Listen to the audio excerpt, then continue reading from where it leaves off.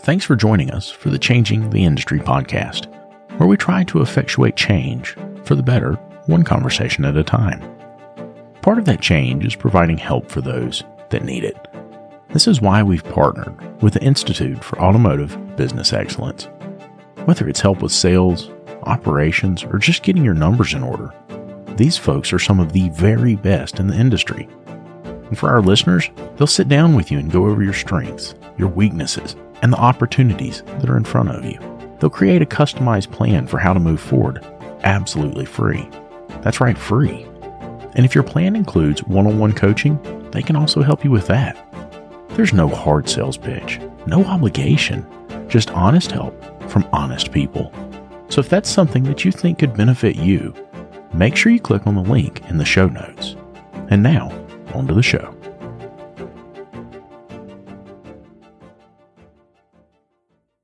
I remember how it used to be. The phone's ringing off the hook. Clients are coming in the front door like crazy, and here comes little technician Timmy. Timmy comes up and he says, "Hey, boss, where's my part? Where you want me to go next? What you want me to do?" Gosh, Timmy, if I knew, I'd tell you, buddy, but I am covered up. All of that stopped when I found Shopware. With Shopware, you get an industry-leading expediter right there in the software. It tells you if your parts are here, where your technician should go next, and how much time they have left to complete the jobs in the day. Go to getshopware.com to learn more. Getshopware.com. Hey everybody, David here, and welcome to the ASOG podcast.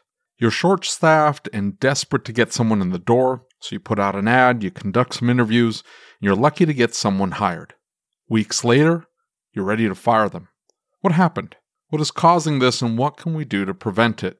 In this episode recorded at AAPEX 2021, Lucas and I sit down with Tom Schearer of Schearer Sales and Service and Bill Nalu of Interstate Auto Care to discuss this very thing and a few other topics. Before we get into it, make sure that you're subscribed to the podcast on YouTube. We would greatly appreciate it. And if you're listening to this on your favorite podcast listening app, make sure you have us set to automatically download the latest episode so you never miss an upload. And now, here we go.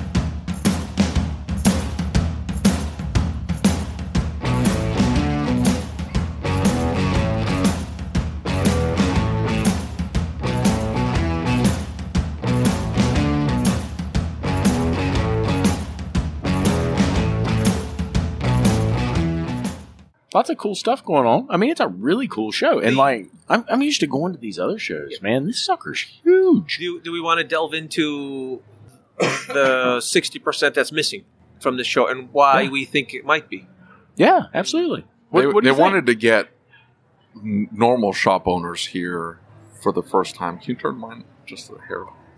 And I don't know how many they actually pulled, because we were walking around looking for shop owners, and we only found Tom Schearer and nobody else. Wow, great! He kind of stands out, though. I mean, he's like Rick White in a younger, skinnier form. I mean, he just stands out. That's a hell of a compliment. Yeah, it is. Although I don't know if that's how he's meaning this. Yeah, I think he's going a little bit sideways there. This thing has already started off sideways with menstruating men. Have we ever done one of these that's not sideways? Yes, yeah. No, we've kept them straight. We had the one with the head HR person at Advance, so we kept that one super professional. Yeah. Who else? That's the only one I can remember. No, Chris Chesney. We kept that one pretty professional. We didn't go stupid. Yeah. No, that was a full hour. Wow. Yeah. It's pretty impressive. Yeah. So you say 60% of them are missing. What do you mean? Explain it. We've got 60%. Those are pretty good numbers from what I've gathered, just visually and from the data that I've been able to confirm.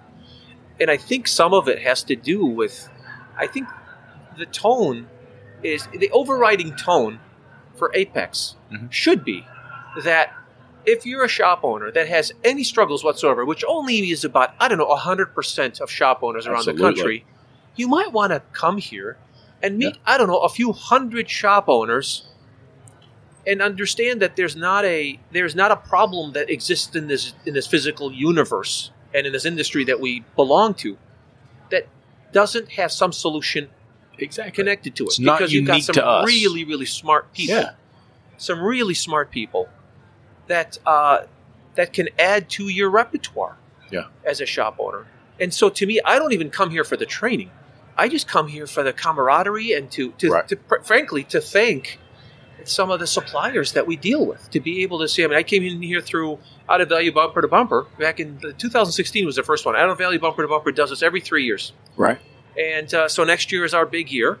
And I'm closing the shop down, and I'm bringing everybody with me, because the last time we did that, I brought my A-Tech, my B-Tech, and my son. And we had just, it was wonderful. It was absolutely wonderful experience. It is so much fun. I mean, to bring your whole team to an event like this is huge, right? I mean, we do that. We go to ASTE. Sometimes we'll go to Vision. We don't always shut the shop down. I'm taking everybody to STX this year, so taking the whole shop. So, I mean, those things build culture for the shop, and they build an environment where people can truly engage, right? Like, it's away from the shop. You don't have that stress and that pressure, so you can truly learn and it's almost like it's easier. You can connect. It's easier to say the things that you may not say in the shop, right? Because you're sitting around the dinner table, you've had a few drinks. It builds culture, That's huge for me. So I agree with you. I mean, So you're saying you're calling everybody who isn't here out? Is that what you're saying? Well, I think as shop owners, I think it's incumbent upon us. I think we have a responsibility to show up to these events. And this is without guilt, by the way.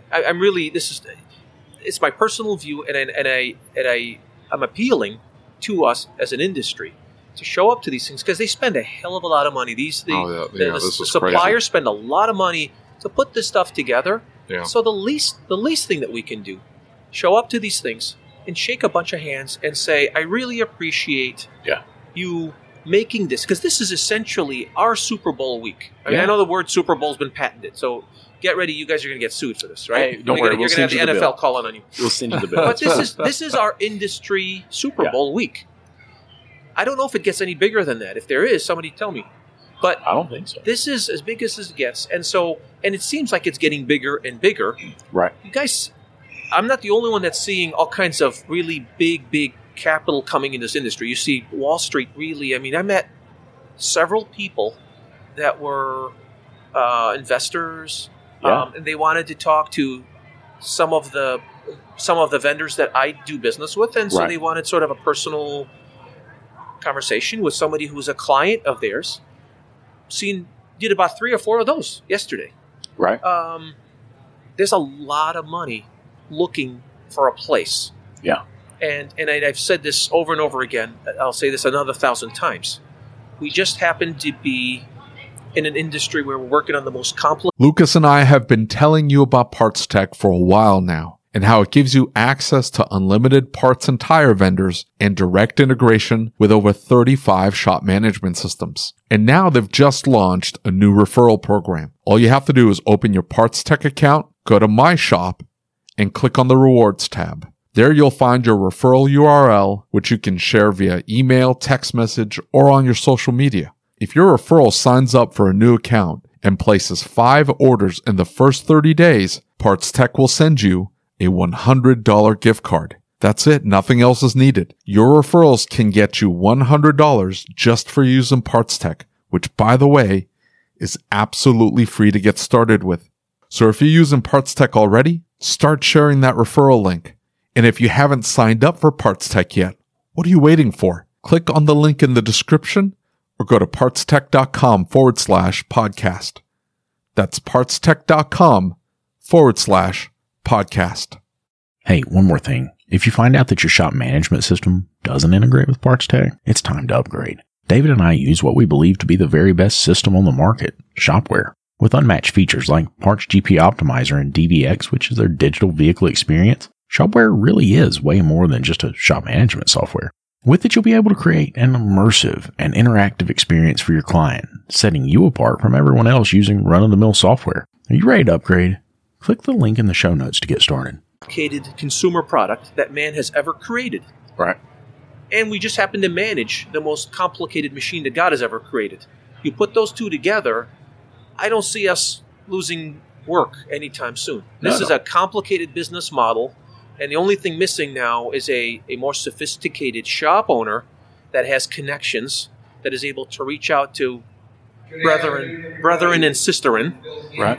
to be able to make this thing really the dream that Bob Greenwood was somebody that I really enjoyed listening to over the years. Oh, I know, man. Making this, Super going guy. from God bless his, and I want to be part of the industry that's going to make that realization that they Be part of the change. the 70 to 80% that understands what we're worth.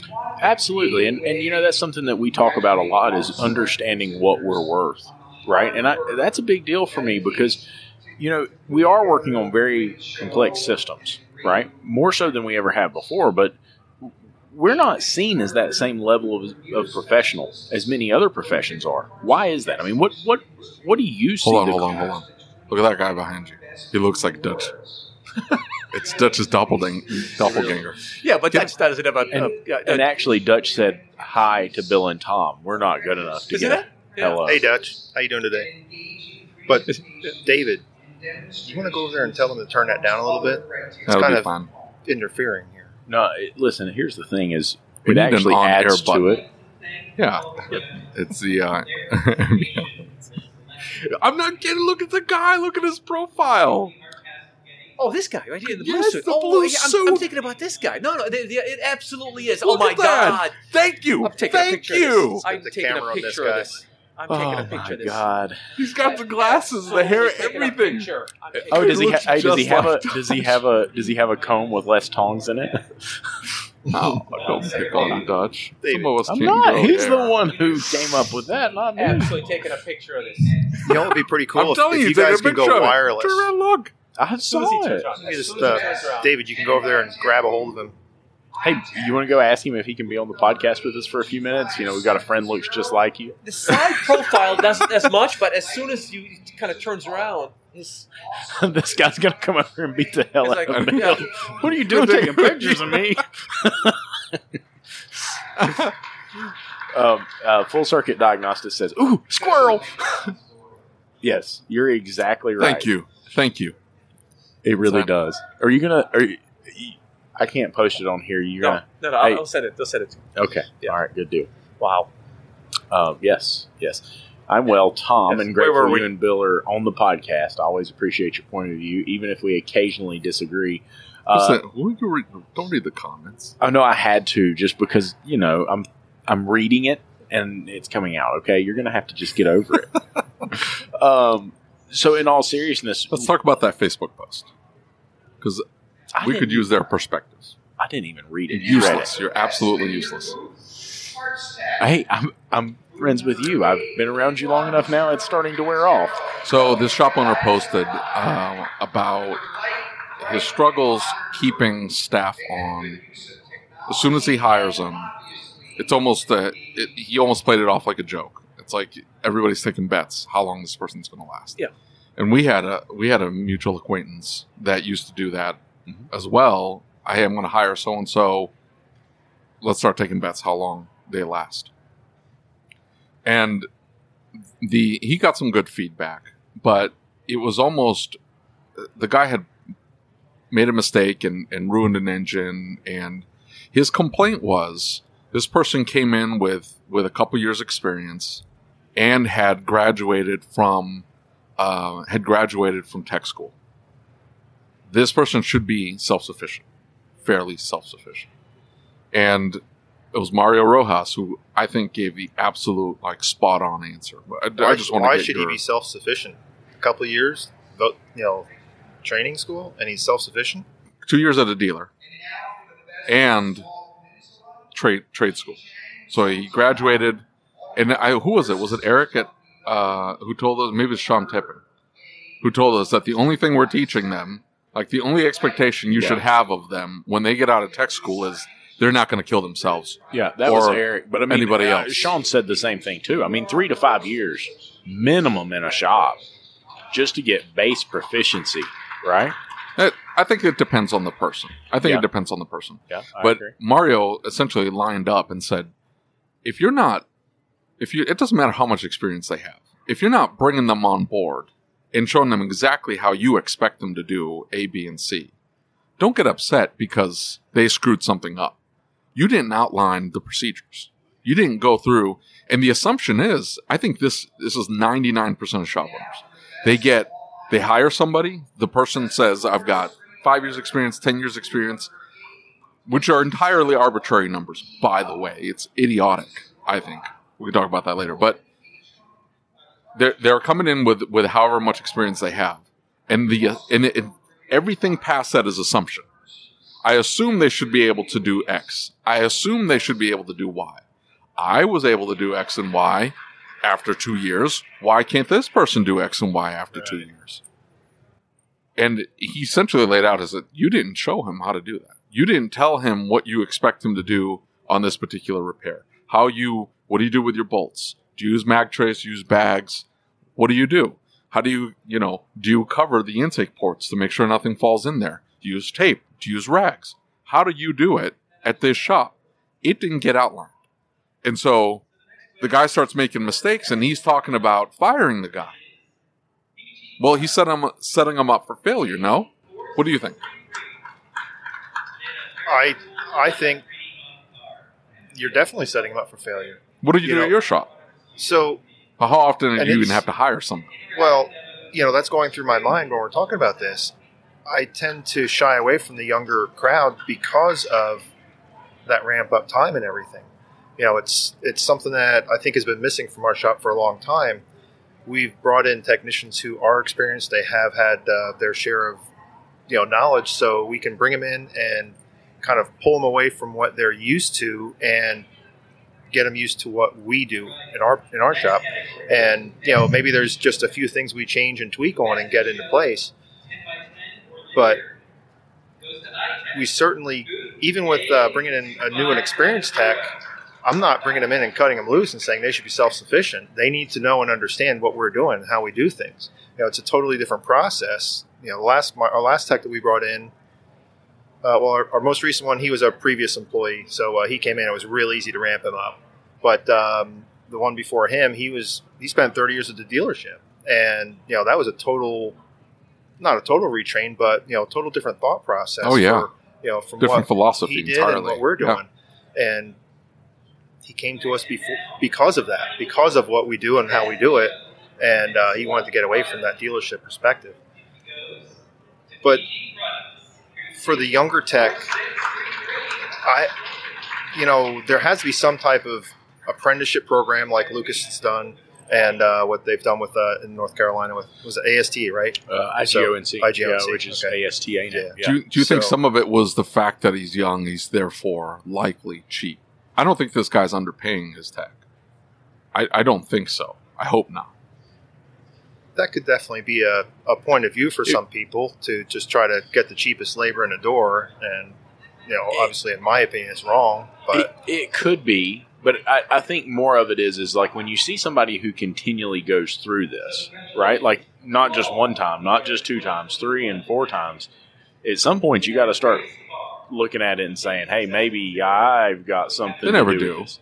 It's always this generation doesn't want to work, or society today, or these kids. It's always something like that. It's always external. I think, and I agree with you. I think that is, and I'm hoping they hear that, and anybody listening hears and says, man, I've been through 15 interviews, I've been through 5 or 6 employees, and the problems always come up. Maybe I've got a hand in this. Maybe I need to do something different. Maybe. And maybe. I think in a lot of ways, it can even come down to having a lazy culture. And what I mean by that is look, if you hire an apprentice, you're going to have failures. You're going to have mistakes. Things are going to get messed up, right? That we have to pay to fix, right? Things that cost money. This is an expense. Having an apprentice is an expense. Training someone is an expense. But I don't think he hired this guy with the assumption that he was going to be an apprentice. I think he looked at it and said, 2 years experience at a dealership, which is like, who knows what that means? Because they will stick somebody in a lube rack for 2 years. For 2+ years, absolutely. So who knows what 2 years at a dealership looks like? And then tech school, you can throw that out. The guy can rack a car. Congratulations. That's it. Yeah. Well, I mean, look, I've got a buddy who hired some young folks like that, and he was intense with them, right? He was extremely intense. And they don't do What does intense well. mean? I mean intense, like over their shoulder. What are you doing? Why are you doing that? You shouldn't do this. You should do that. Why'd you do this? You should have done this. Okay. Right? Nonstop. And it made them make mistakes. Sure. You have to create an environment where it's okay to make mistakes. You have to create an environment where it's okay to ask questions, right? I'm too busy for this. I don't have time for this, right? We worry about the tech shortage, but we're not doing the hard work that it takes to fix it. We want everybody else to do the hard work. Nobody's coming to the table and saying, I'll take care of this, right? Let's just do it, right? They all want the easy way, which is hire somebody that's got experience, right? Those people are not out there anymore, right? You most likely have to steal them from somebody else, but... Don't we mean when we say, I want somebody who's, sort of knows what they're doing? How do we know that that's, even if it's the right way, how do we know that that's the way? What if we're doing things the wrong way? What if you got a tech that is miles or years ahead of us in process, right? In procedure, in their expectation on what we should be charging? What if we're behind and we're holding them back because we don't know what the hell we're doing, right? And so I guess it goes back. My personal experience is that I think it's worth bragging over the fact that I had alcoholics, drug addicts for a big chunk of my 30 years. Mm-hmm. And 13, 14 years ago, a young man comes in the door that had been bouncing around, and I decided to build my shop around him because what he reminded me of, what I was celebrating in him is what I celebrate in me. I'm a father. I'm a husband. Right. That's the most important thing in my life. Yes. And we're providers and protectors. Yes. Right? Absolutely. And so I hire on the basis of the kind of person that I want working with me because they will understand what it's like to put in a 15-hour workday on some days if we have to do that, right? What it's like to give somebody grace. What it's like to not fire somebody for dropping a car off a hoist and not saying a word about it because they already know what it's like. Because of the 10 or 15 times that I should have fired that tech, they should have fired me 20 of those times. Yeah. I have deserved to get fired. I can't even tell you how many times. Absolutely. I've shortchanged my guys on so many occasions because I didn't realize how valuable we are. And so they raise us, we raise them. Absolutely. And to the extent that we show up in places like this and talk to other shop owners and broadcast this message out to the rest of the industry, for the love of God, forgive yourself for not being perfect. And if you're going to do that for yourself, the least you could do is do that for the people that are in your charge. Everybody forgives themselves most of the time. Well, not everybody. I was in 98%. So to me, experience is overrated. Well, it depends on the experience that you're coming with. If you came in expecting things like years ago, I hired a guy that had his own business out in Western Michigan, and this guy comes in and talks about how he knows everything, and he's a legitimately great tech. This guy almost destroyed my business in the span of a month or two because he had his own idea of how things were done. Like one of the things is we don't get a 4-day weekend for might have been 4th of July weekend. Right. I said, well, no. I said this is falling on a Wednesday. Whatever it was, and we're coming back. We're going to work Thursday and Friday, and back then we were open 6 days a week, whatever. He goes, well, and so you'd hear this over and over again. Well, back at my shop, I did it this way. And then one day I finally just snapped at him. I'm like, you're talking about the shop that you no longer own, right? The one that went out of business? Right. That's the one, right? That's the one. And that he didn't want to hear that. Right. And that was a lesson for me, probably not to hire a former owner. Yeah. We've heard that before. Yeah, we've heard that lots of times. Yeah, we've heard that. And you know this, but our good friends Candace and Jesse, they bought a shop, and the owner continued to work in the shop. Oh man! For a number of, I guess it was 2 or 3 years. Yeah, maybe it's going on 3 years, I believe. Yeah, and good luck making changes there. Well, and so now he's gone. And it's turned into an ordeal, and the things that they were supposed to own, now he has this idea that he owns it, and this whole different concept of what the agreement was and everything else. Oh, wow! And so it really changes. It changes the dynamic of the shop, and never gave them the opportunity to really grow and learn, and they're doing great now. But I mean, it's just something to think about, especially when you've got somebody that's owned a shop, has their own idea of how it should work. Man, it's tough to change that mindset. So you hire somebody, and for me, like, I have no problem getting applications. I have no problem with the quantity of interviews. The biggest thing that scares me is their quality threshold. Because everybody has something internalized. What do I accept and what don't I accept? Every technician's different. Some of them are like sticklers about some things that maybe I'm like, look, I don't care. And so sometimes that's a clashing point but most of the time you want the bar way higher than where they are, and you hire them in and you're like, whoa. No impact on that. Torque wrench every single time. Whoa, I'm like, I don't care.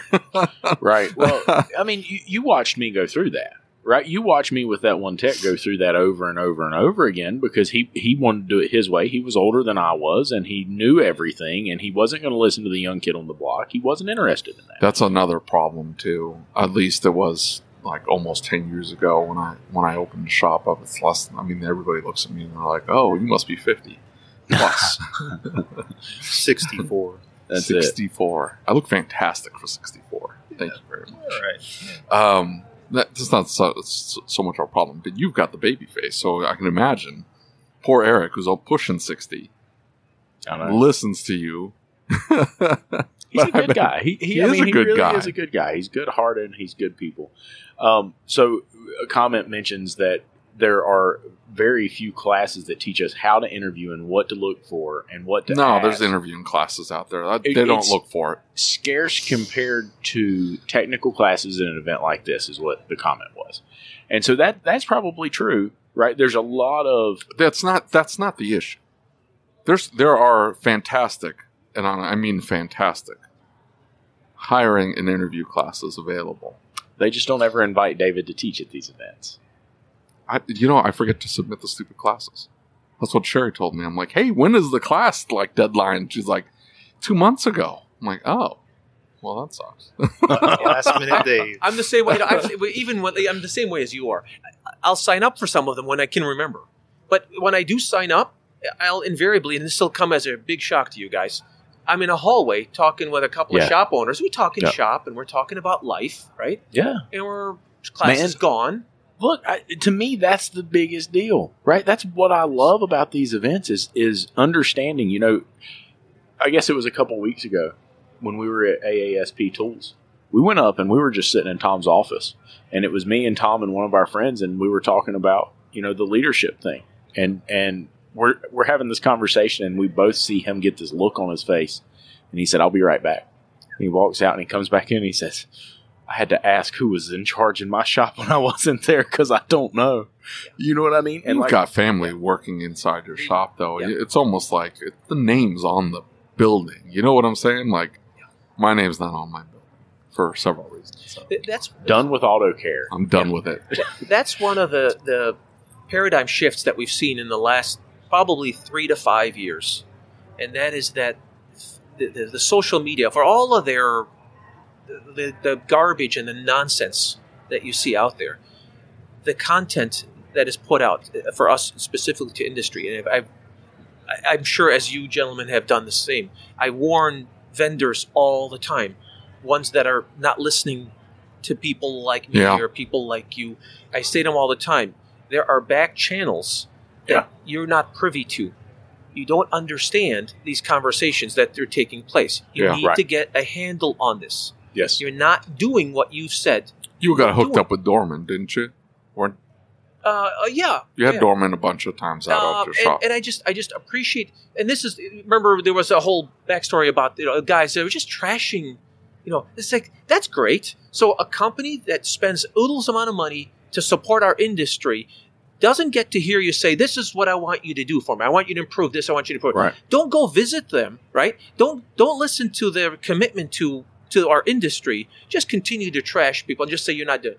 And incidentally, that's what they do with the employees. You're not good enough. You're fired. You're fired. That's a good segue. I will say though, I like the dynamic we have now. We can still talk crap, but Lester gets on there and he will defend the company. Yeah, and that then turns into a good back and forth. And he's willing to listen, I will say. And they Yeah, were and he's now Lester will put money where his mouth is. Yes. Lester will come up and he'll say, "Look, man, try this. Just trust me. I'll give you a warranty. I'll give you this or that." Yeah, which I do appreciate. They're at least trying. They're at least trying. But back to what we were saying, I don't think it's a hiring issue at all, because this shop owner didn't have any trouble finding somebody. They got somebody in the door. It was entirely an onboarding and shop culture problem. 100%. It was entirely, I'm not managing my business. I'm not managing this person. I don't have anything in place. And he may have internalized set standards, like he doesn't do things A, B, and C, but and he then assumed it I can tell you right now, he is likely assuming it of everybody that comes in that has quote unquote experience. He's assuming that they have those standards. He's not communicating it. And the minute they don't meet those standards, I got to let them go. It's time to let them go. And I've said this before, especially when it came to service advisors, right? Like I have got a way that I like to talk to my clients. I've got a way that I like to handle client situations. I was the same way when I was a tech, right? But I had more experience in the customer service aspect than I did in the tech role in a lot of ways, right? So I was actually more comfortable turning over the tech role than I was the customer service side of the business. And when we started doing that, it just literally took Rick saying to me, "You are being an asshole." And I'm like, "What do you mean?" He's like, "You are effing forgiving yourself for the things that they're doing, but you're not willing to forgive them for it. That's not right. Right? You're over here and you don't see what you're doing as a problem because I'm the boss and I'm making a decision on the fly. But they're over here following your lead, doing what you show them to do, and you won't forgive them for that. That's not right." Yeah, that's a great point. Grace is an amazing job saver when a tech is looking at that ad and counting all the ways. You ever seen that in attack? What's in an ad? No. I said attack. No, What did I say? you know what? Why is? Well, that's a great point. Why isn't there an ad that says We extend grace. If you're a tech that's looking for a job and you've worked for rigid organizations, we have standards, we have procedures that we expect to be followed. However, rest assured, you will not be fired for things that normal human beings do. Yeah. And to the extent that you want to work here, we hope that you'll extend the same grace for the because ad. That is a beautiful. Everybody here is growing, and we are looking for people that are as imperfect as we are. Right, because we're a family. Be part of a family. And we go back to David. You were talking about this other shop where they were managing the person, and I think if we take a step back and look, we don't want to manage a person. We want to manage the process and what they're doing. And the person comes along for the ride. Does that make sense? It makes sense. So, sure. I guess the issue is you have to make sure that the person is the right person to begin with. So the hiring process becomes even more critical. Because the process, you're absolutely right. But I guess it depends. It depends. Yeah, the person needs to be able to learn and grow with what you're looking to do. There you go. And there's a process to get them down that line. You have to hire for their personality, what they're willing to do, and then guide them down that process that you have, rather than just on top of you got to do this, you got to do that. What's amazing to me is that in this post, this person says the technician had made a bunch of mistakes, and he probably knew he was in the hot seat. And he turns and he goes, "Man, looks like I've got a lot to learn." What a fantastic attitude! Right. How quickly does that person's attitude change when they make a mistake? Yeah. They're mad at themselves. You're mad at them too. and you've got a boss that comes along and says, "Would you mind sharing the fact that you've learned something from this situation? And please explain to them why we don't leave something on the ground like that somebody can roll their ankles over here. Because now you're out for the next 3 or 4 days. Would you please share that? Because they don't listen to me, but they will listen to the." If you've got more than this is a small shop, but if you've got more than one person, absolutely. Well, that class that I had to teach yesterday, one of the big themes in that class was focus on outcomes. Don't focus on task. right? And so much of what we do as owners is we really do focus on a task at hand, right? And I get that we need processes and policies and procedures. That's really important. But are we training our staff to focus on the desired outcome, a safe and reliable vehicle for our client, right? And so shops, for instance, you give them a little bit more leeway on, and that's where I kind of paused with what you were saying. It's almost like I don't want to dictate every aspect of the repair because I'm not that. That's just this is a personality thing. We just had Seth on here early this morning, and he said, "Did we ask him on there? I don't remember." And anyway, he showed up here. This thing said 9 o'clock behind Lucas. We were supposed to be here at 9 o'clock. Now I'm never on time to anything ever. I'm just not. It's just, I'm usually on time until he's hanging with me. Yeah, and all of a sudden he's got to wait on me. And so I'm never on time for anything. I got a wife like that too.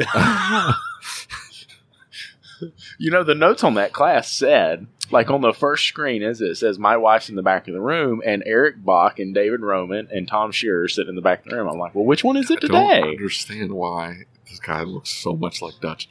I don't understand. I am the wife. Dutch is, you know what? It's Dutch's twin brother, and he sent him over here just to screw with us. That's what it is. That's Dutch, exactly. We see you working. Yeah. Brilliant. He looks well older. played, He looks brother. older. Well played. He looks older than Dutch. If you look at him straight on, he looks a little bit older than Dutch. I didn't know you could get older than Dutch. What's that? Oh, wow. I thought he acts and talks old, but Wow. he's got a youngish face. He does. This, Youngest face and a youngish. you guys are going to pay for this. And a one way or another. And he's a wired all monthly the time. subscription to Depends. I mean, how much better? Have him walk you through his shop. Dutch, if I could get through here, I would walk out right now. But David's blocking the aisleway. So No. Well, hold up. You bring up a really good point. I don't want to dictate every single aspect of the process. I just want to give him guardrails. Like there's certain aspects that I'm not going to like. It's a big deal that you give a crap about the repair process. It's a big deal that you take pride in your work. All of that is important. That's more important than like exactly how you tighten that down. A lot of it is adjustments. For sure. So it's, hey, don't do that ever again like that. We got to follow this procedure like this because it's a big deal. Because you can get away with a lot of stuff. You don't know the procedure until a mistake's made, right? Until you need to implement a policy or procedure.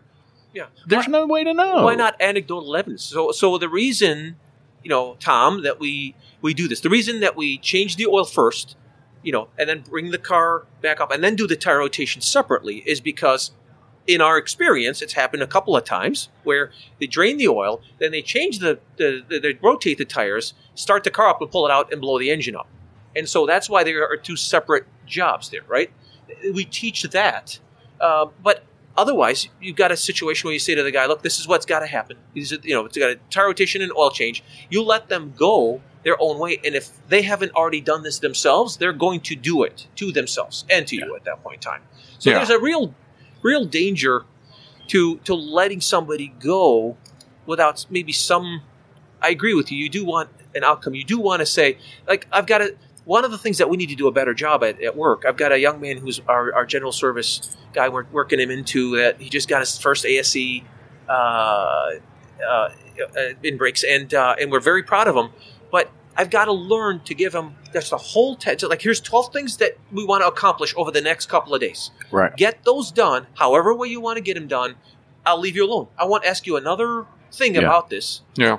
And I think if I leave him alone, he does, because it's often that happens is if I ask him about it, he feels like I'm somehow, minimum. And it's very, very easy for him to go there. Right. It's very easy for him to feel like he's somehow failing us. Like we had a couple of slow days, and he's like depressed. I'm like, what's going on? He says, well, it's slow, but obviously it's my fault.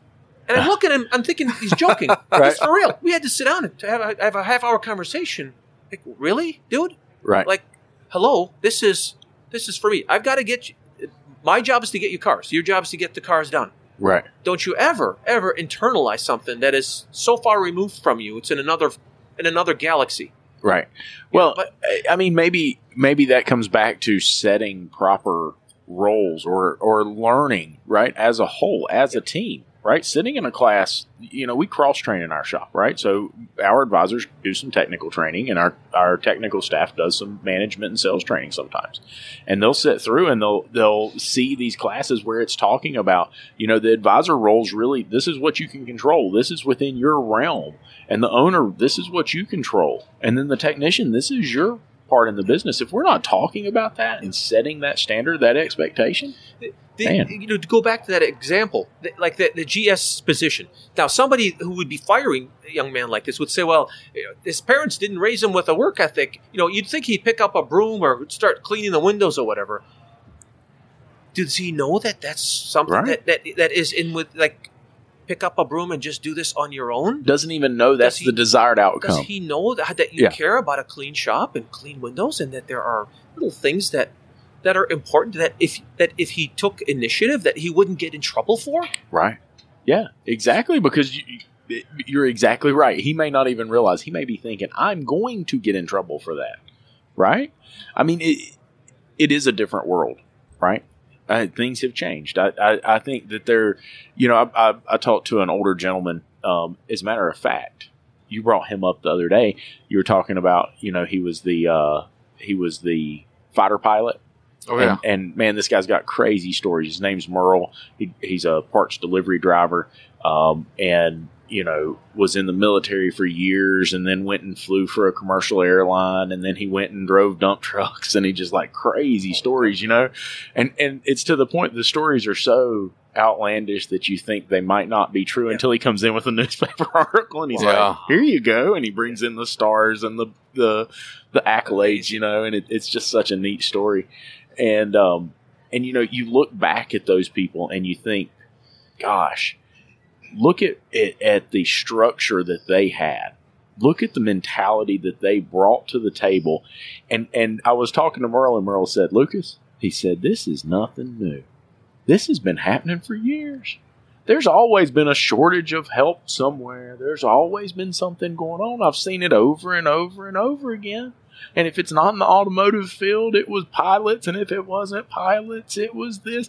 He's like, there's always going to be some type of shortage. It's what we do with it that makes the difference. Right? Now, I get that we've got ourselves in a precarious situation tech-wise. Right? Now, I think part of that is that we got some bad shops out there. And the other part of that is we got some bad techs out there. And I hate to say it. I'm going to say it. I mean, some of them probably need to just close.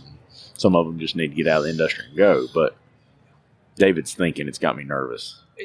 I don't know how much of we're doing it to ourselves, but rather than like, we need to get more bodies in the industry, because that seems to be everybody's focus. Right. We need to attract new talent. We need to be more effective. Yeah. What's that? We need to retain as well. We need to retain. So many people running from this industry. And it's almost entirely because of bad management. Yeah. Sure. Yeah. Uwe from Auto Vitals, years ago, I was on a podcast with Carm, and he said something. He says, we're all anarchists by design. We're all shop owners that, we worked for somebody and then we quit because we wanted to do it our own way. Yeah. But we haven't figured out is I want to do it my own way, but we have industry standards. And I'll just give you this quick example. So when we were doing our remodel a couple of years ago, my plumber, he wanted some insulation for the piping above the drop ceiling. And 1-inch piping, Home Depot didn't have it. So he says, go to the plumbing supply place that I go to, and you can just buy it there. So I walk in there, got my uniform on. The guy looks at me and says, yeah, what do you want? I'm like, good morning to you as well. How are you doing? He goes, what do you want? I said, I need to get some of this 1-inch pipe insulation. And he goes, who's your plumber? I'm like, dude, calm down. What do you mean? I'm buying, pool fighting equipment. I mean, this is like in a swimming pool. What were they called? Noodles, right? It's a freaking noodle. He goes, you don't understand. He said, we don't deal with regular folk. We don't deal with non-professionals. And I looked at him like, son of a... You know what? I thought, I can't get my parts supplier to not sell a water pump to an unlicensed repair facility, which they have to be, with a 17-year-old kid that's going to put this part on, slap it on, and I can't get the supplier to not sell, just to not think in short-term ways, and yet I can't go buy 45 cents worth of styrofoam Yeah. From a Isn't supply that house. crazy? And there's the contrast there. Obviously, anybody who knows me, knows I'm the last thing from regulations. The last thing we need is the government. But what if this was an industry? What if this was an industry standard that says we're going to get together? Let's say a place like AAPEX. Where would we find suppliers that we'd get together, sit them all down, and say, if you can just trust us as an industry, right? Stop calling us installers and let's start doing business together, right? Yep. You stop selling to unlicensed repair facilities. Stop encouraging technicians to just walk away from their current employer to go seek their own world. It's becoming more and more difficult than it ever was. And so stop encouraging this stuff and allow the shops that are going to stay in business to be able to increase their margin, so thereby they can pay you the extra 5 points on your part. So exactly. 10, whatever the hell that number exactly, is. because whatever a professional shop doesn't really care, right? If they run a good business, they don't care about. And so the knock on that is you're not going to get the parts distributors to not sell a part because it's another box that's being moved. Okay, well, and so here we are. Well, and service professionals are it's the same. We work this. We do the same thing.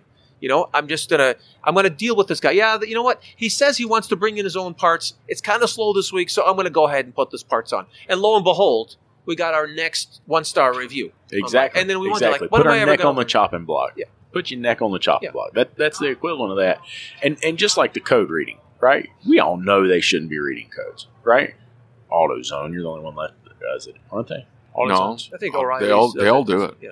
Really? Advance does it. O'Reilly does it. I just can't believe we know they shouldn't be doing that. They know they shouldn't be doing that, yet they still do it.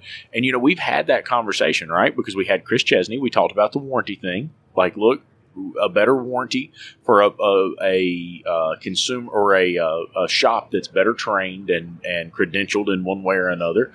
And then Dirk brought up a killer conversation. We talked about insurance. And he said, overseas, man, if you get into a situation, you're working on a car and you're electrocuted, you're working on an EV, and you go in and they say, wait a minute, where's your credentials? You were electrocuted working on an EV. Where's your credentials? Oh, I don't have any. Oh, guess who's in trouble now? Shop owner's out of business, right? I mean, they get shut down. That's it. And so I'm with you. I don't think regulation is what we need. And here we had this conversation this morning. It's just like NASTF, right? Everybody bucked NASTF and they're like, I can't believe this is horrible. I can't believe they're doing this. That's the professionalism. That is us regulating ourselves. That is a board of automotive professionals who stand in and say, no, you can't just work on this if you just want to work on it. That's not how this works. And then the industry fights back. I mean, I think it comes down to education because they don't know, right? They don't even know what NASTF is. But I mean, there's so many aspects to this. There's a lot to fix. Yeah, we want it, but we don't want it. Yeah, exactly. It's like ASE. How many times have you saw on ASOG where somebody says, well, ASEs doesn't mean that they can fix cars. So you don't want a board. You don't want a scoreboard on your wall that you can point to when a customer says, well, what makes you guys so special? Right. Let me show you. Well, what is this stuff? What does this mean? Well, so if you could hire a certified public accountant versus a regular accountant, would you, if they both cost the same, right, which one would you hire? Well, I'd hire the CPA. Why is that? Because the CPA has to do more, right? Right. Same thing here. Credentials. Exactly. Credentialization. And look, when you go and you put those things on the wall, it's not just about having the certification and saying that I know what I'm doing, right? And was it Matt that mentioned Those fans low, yeah. that said, hey, it's a baseline proficiency. It doesn't baseline mean proficiency, yeah. And so, I get that, but in the same respect, it means that we've got commitment to our trade. It means that this is a career for us. This isn't a job for us. It means that I'm not just the guy out here changing parts. It means that I'm trying to pursue this, right? And everybody says, well, I've let mine expire. I'm a shop owner. It's not. I let mine expire. Yeah, I mean, I get there's definitely situations where you don't need them, but in the same respect, I think it shows that you're committed to your career. Yeah. So my mechanical ones, I had 6 of them that I've let expire, not because I haven't had time or wanted to. Part of me feels like I'm not qualified to call myself a tech anymore. I've never been a full-time tech. Who am I to pretend that I'm a technician? Now, in few instances, I've been called in as a witness, an expert witness in court, and you definitely want to have Credentials.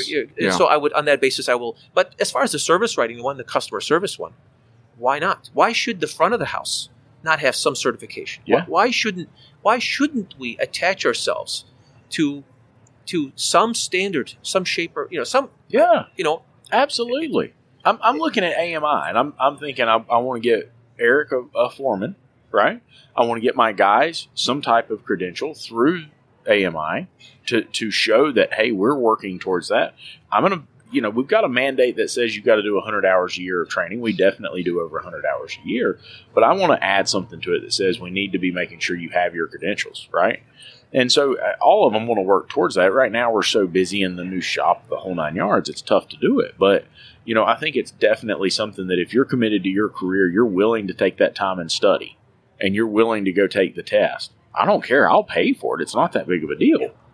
I think it just says something about you as a whole. You know what? You can go ahead. You being a technician, it's good for you because you need to stay up on that. For me as a shop owner, I'll just stay in Florida and then because I don't need it anymore. It's like nothing much changes in my industry as a business owner. God knows, it's not like shop management system change or marketing changes or anything like that. But for you, for you guys out in the shop area, you really need to go to this thing. That's it. You need to know how important it is for you to go, even though I don't do it. Well, but look how many folks just want the boat, right? That's David's big mantra. So many owners just want the boat. They don't care about any of this, right? They don't care about the training. They don't care about whose feelings they hurt. They don't care about did they do the right thing. They just want the boat. They just want the money in the pocket. It doesn't matter to them who they impact. They just want the boat. And I've talked to some. I have a friend that we were talking to. He was talking about, look, I want to build a brand and I want to sell the brand. I want to grow. It's not automotive, but I want to grow the brand in a big way. I want to have multiple locations and I want to sell those multiple locations for lots of money. And he's built a relationship with all of his employees, all of this staff. I'm like, dude, how do you think that would feel to them? And he's like, look, man, I'm looking out for me. Yeah, he's got his golden parachute, and God bless him for that. Yeah.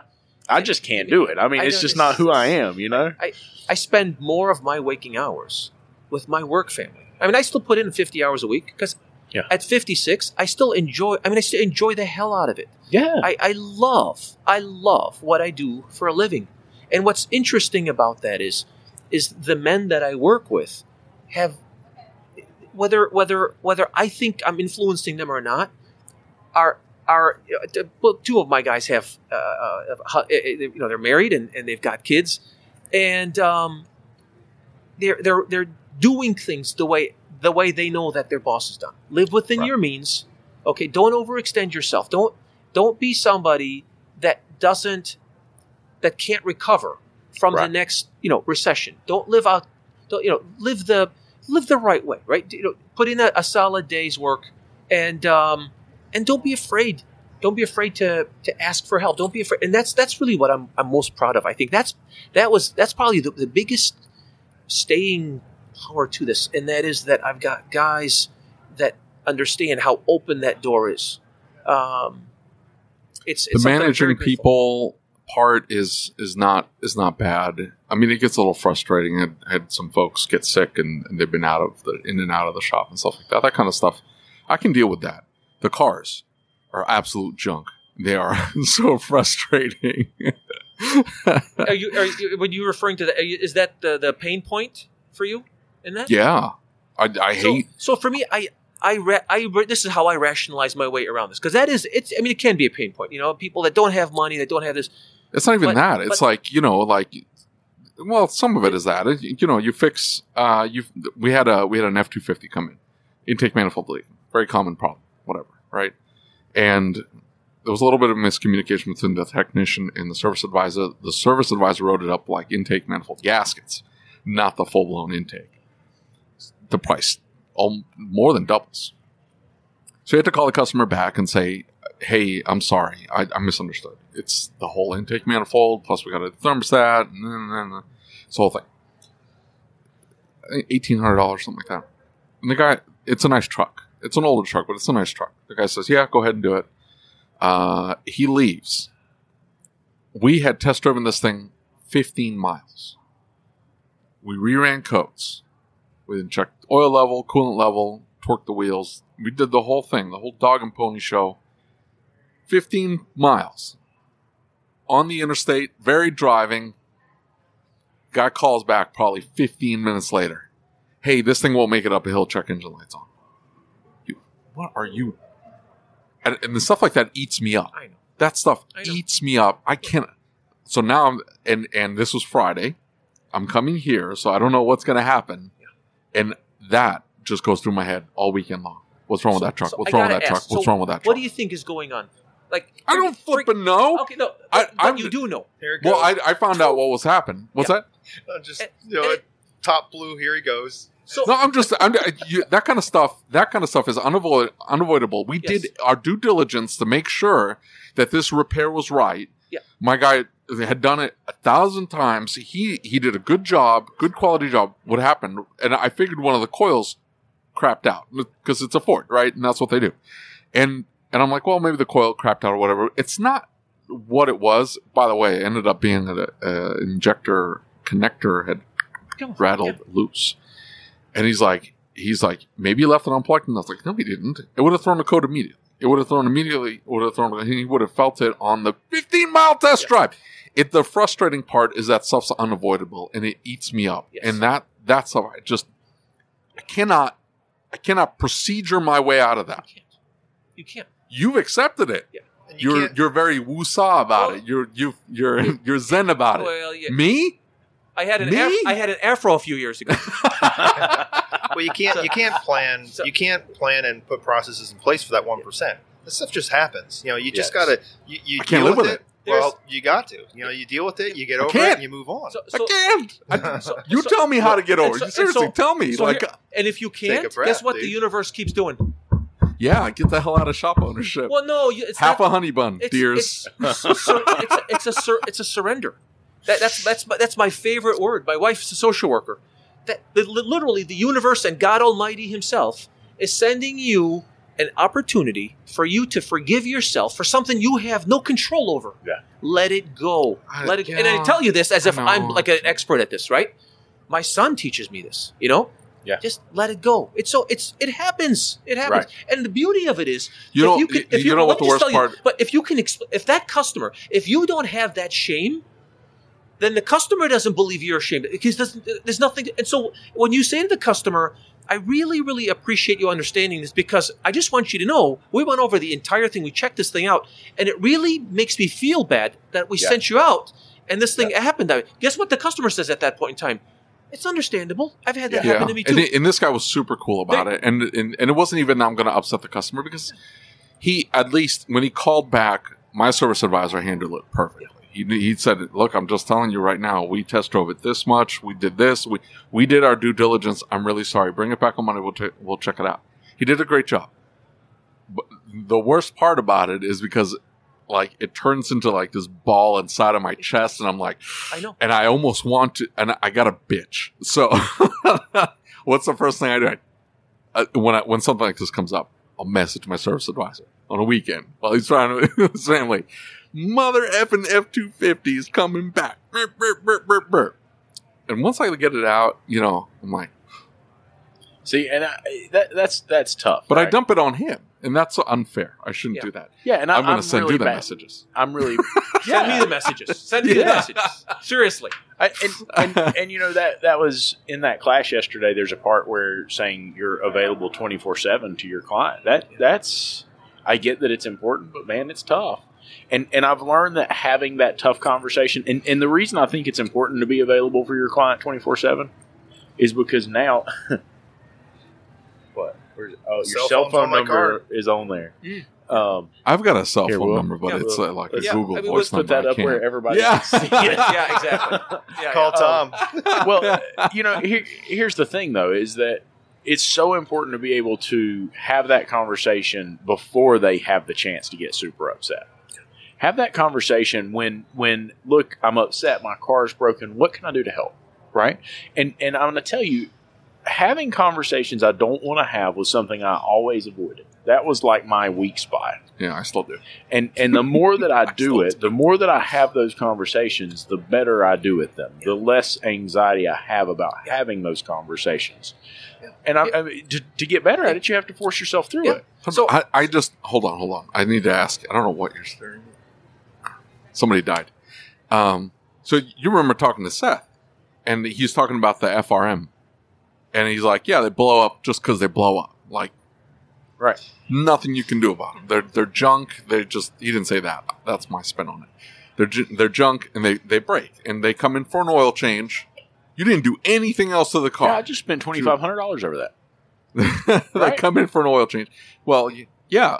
Well, there was probably an issue with the zapping on yours, but I'm saying these, and we've had one blow up at our shop, and he's like, and his approach was very pragmatic. He was, but he almost leans into the confrontation, where I'm like, let me just pay for it.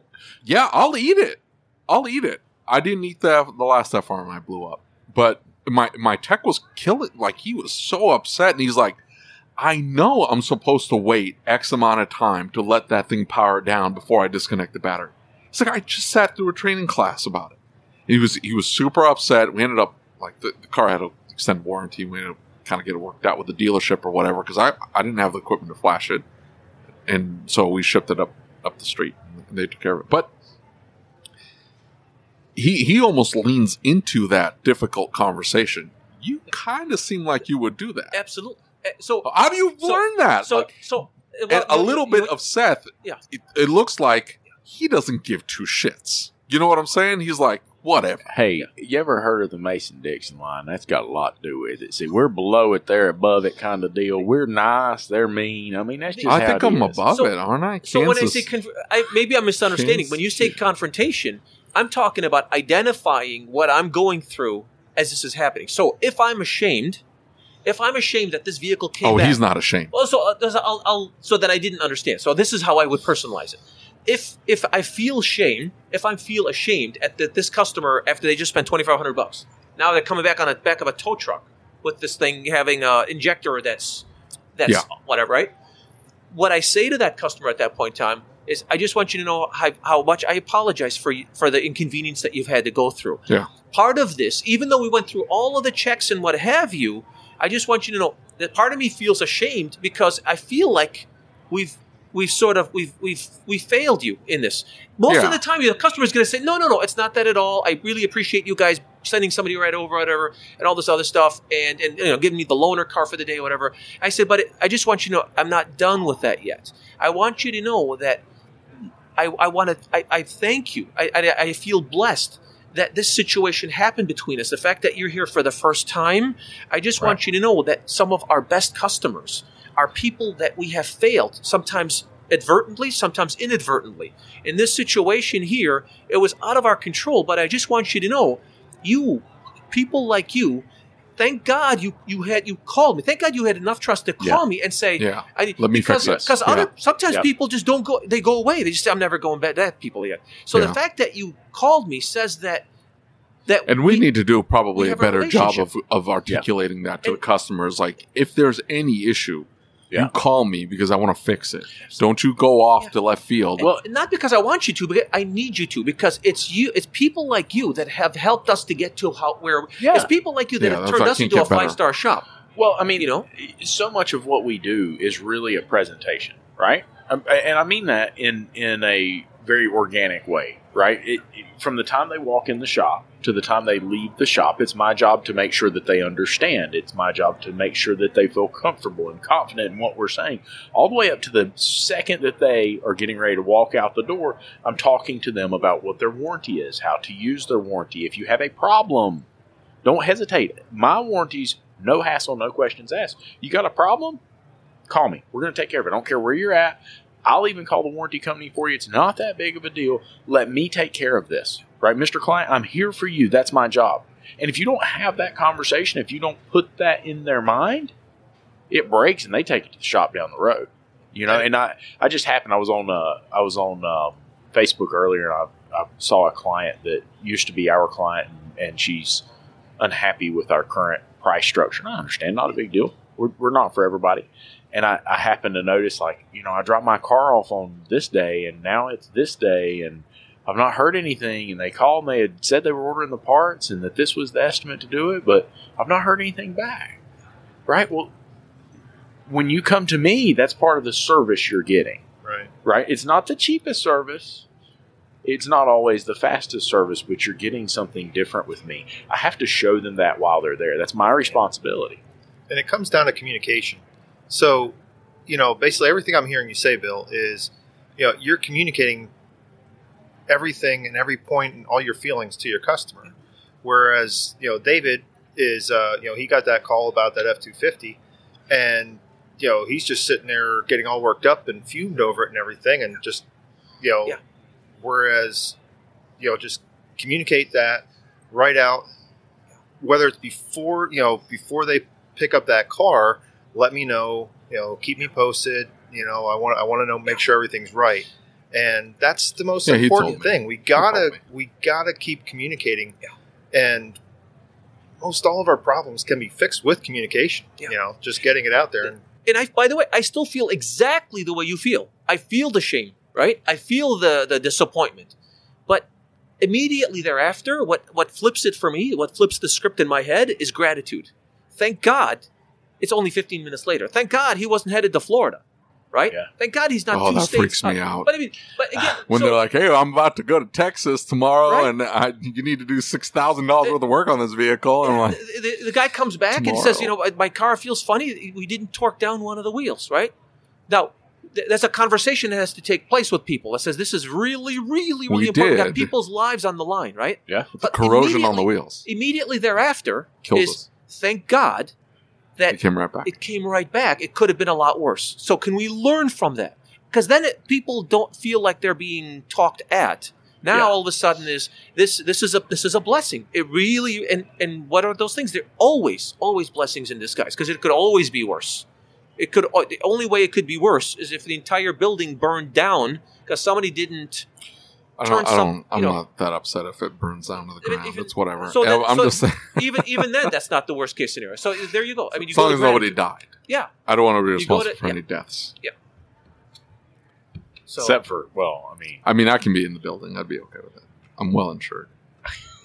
But there's a death in a different kind, and that is that if we aren't able to put on our heads straight, and I say this to my, if we don't have our heads screwed on right, then guys think that the best it'll ever get is that I just don't get yelled at by my boss, right? That's the best it's going to get, because I'm never going to hear him say or her say, thank God, because this could have been a lot worse. We have something that we learned today. I'm eternally grateful for the team that we are and the fact that we grew. I feel like we're going to grow through this. I feel like we've all learned something from this. I don't always and it's probably I'm terrible at verbalizing that kind of thing with my team, but I will commend them, because they do a very good job of at least identifying, like, hey, we can't do it like this anymore. Like, it's got to be like this. It's like, okay. And a lot of times they don't even, I don't have to say it. They know. They see the car come back in or whatever. They see the problem and they're like, hey, we got to do it like this now on. Yeah, we do. They do a good job. Like, I've got good people. Like, the people aren't the problem. It's the flipping cars. Sometimes it's not a speech, it's not a homily they need. Sometimes it's literally just walking across somebody that's struggling, right? And then they get themselves out of it. They find some help, whatever, and you just walk by, tap them on the back of the shoulder, and say, "Perseverance," and then just walk away. Yeah. Right? I'm gonna walk up to them and say just random words. Yes, exactly. Yeah. Hulu. Well, ostensibly. Brandon. It was. That'll be good. During that, I've got 2 Brandons in my shop. We've got little Brandon and big Brandon. So who do you tell the let's go? Like if they've got to get done with lunch? They get excited. Do you tell them both, like, let's go, Brandon? Yeah, we scream it all the time in the shop, and he's like, yeah, everybody's into me now. He Taking does. a turn. We have customers coming in, and they're like, yeah, let's go, Brandon. And he's like, woo! And he's so, it's an interesting concept, because the other day in I think it was in the wrench work or the Find a Wrench panel that I was on. Somebody said, I can't ever remember the owner saying thank you. I can't remember anybody there ever coming up and saying good job. I can't remember anybody. That's a problem for me, though, because they get a thank you every Friday, and they're checking out. BS. Come on, you know that. If Dutch was here, he'd tear you to shreds right now. Not only do they get a thank you, Dutch doesn't ever say thank you to anybody. They get a extra match in their thank you dumped into their 401k. So they get lots of little thank yous. And then, they get some crypto advice. I got one of my techs. He's buying crypto on the regular. The problem, though, is if you've done it once, that's an expected thing now because it becomes habitual. But where's the unexpected I stuff? remind them every week that at some point, we may not have paychecks this week. Get this car done. You're running a hostage crisis. It is very much hostage. He's like, yeah, I'm going to delete that one. Not that guy. It's very much a hostage thing. Yeah. What's that? I wonder if he knows he's on a live stream. Who? You can the photographer. You can actually see him in the live stream. That's awesome. Yeah. He's taking a picture of himself. Yeah, taking a picture of himself. That's awesome. Right. That's fantastic. Well, guys, this has been good. Have we solved all the world's problems? Did we solve at least that shop owner's problem? Systems, processes, and procedures. Don't assume anything when you hire somebody. That was what Mario Rojas said. I think for me, forgiveness is the big one, right? Grace, yeah. Grace and Well, forgiveness. what happened to you didn't bring that up with Seth? So I'd fire them. No, I mean I think not the tech that screwed up. If you were late, my guys are late every day. Every day, yeah, every day. All of them. I set standards and I set rules and I'll push, but I mean I think the standard there, David. What's that? I don't care. Set the standard, set the example, dude. I've had techs come in 45 plus minutes late. If he was setting the example, they'd be at the bank all day. Yeah, I don't want to say. That's the problem. Like that, I get there on time. I do. I'll be a minute or two late. Depends on traffic sometimes. But they rush in. They, except for one, immediately start working. And they get there and they're like, "Let's go. Let's do this. Let's not mosey in and I'm going to relax for 20, 30 minutes." I don't give them grief about it. And they'll stay late to get that car done. They'll work through lunch if I ask them to. They don't give me grief they understand. On the back end, I don't give them grief. It's almost tit for tat, that kind of thing. Go back to outcome, right? Give me the 40, 45 hours of labor and do it however way you want to do it. Yeah. But everybody's different. Yeah. But, like Seth, he's a little bit more rigid in his schedule. And you start looking at, I don't know how you run your shop, but you look at some of these operations and they're like, it's by the minute. I'm measuring by the minute. I need to know. And Cecil said it yesterday. He was talking about if you see some of these operations, to start looking at how much it costs by the minute. And some of these operations are like that. So you have to have the right personality in that shop. You see what I'm saying? Yeah. Like, if you don't hire somebody that understands that and can adapt to that and thrive in that environment, I got at least one tech that would lose it. Where I've got other techs that, they've worked in that environment. They understand. They're like, you guys wait. And he'll tell me, he's like, you guys waste a lot of time here. Like, this would not fly at my last shop. And I'm like, well, what do you mean? And he's like, well, it's got to start at 7, and by 7:30 we have to have X amount of cars done. And it's like the pace is 100 miles an hour. Yeah. The problem is it seems like it's so unforgiving, though. Let's say you don't have enough cars. You got a tech that likes to work by the minute. Does he stay? Yeah, you'd lose it. In that situation. Yeah. It depends on the pay structure. And again, it's the relationship between the front of the house and the rear of the house. Sure. Is that one day somebody's overachieving at the back, somebody's overachieving in the front, and it's that all important grace. It's that we have grace. Yeah. That we're not too forgiving for mediocre. Yeah, we don't forgive mediocrity. But as far as well, here's the thing: is I'm going to piss David's slap off. If I could just turn his headphones off and he couldn't hear me, I would do that. But maybe I'll just turn his mic off.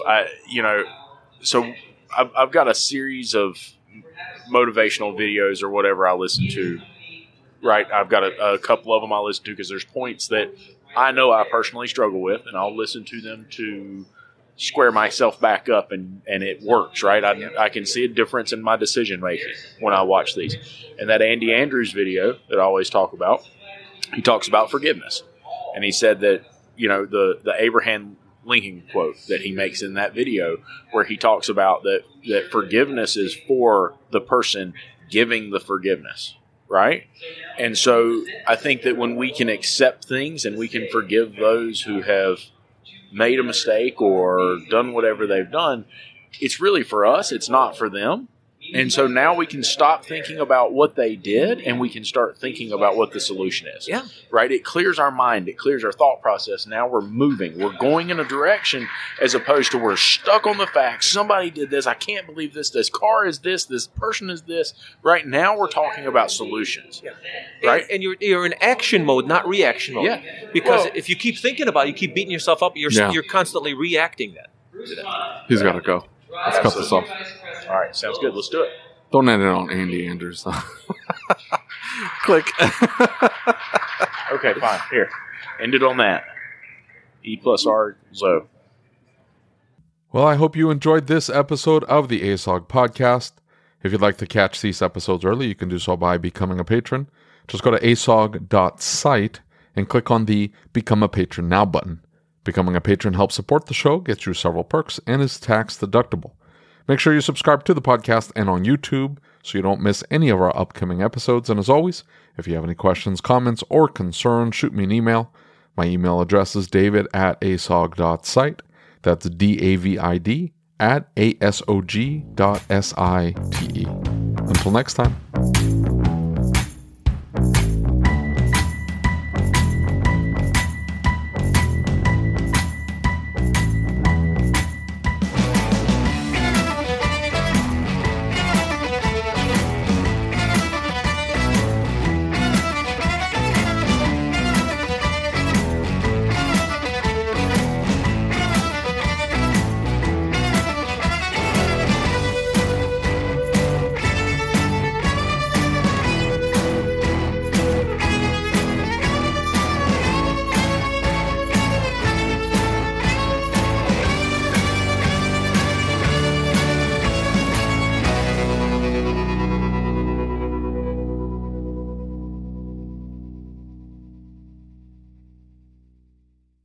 I hope you enjoyed this episode of the ASOG podcast.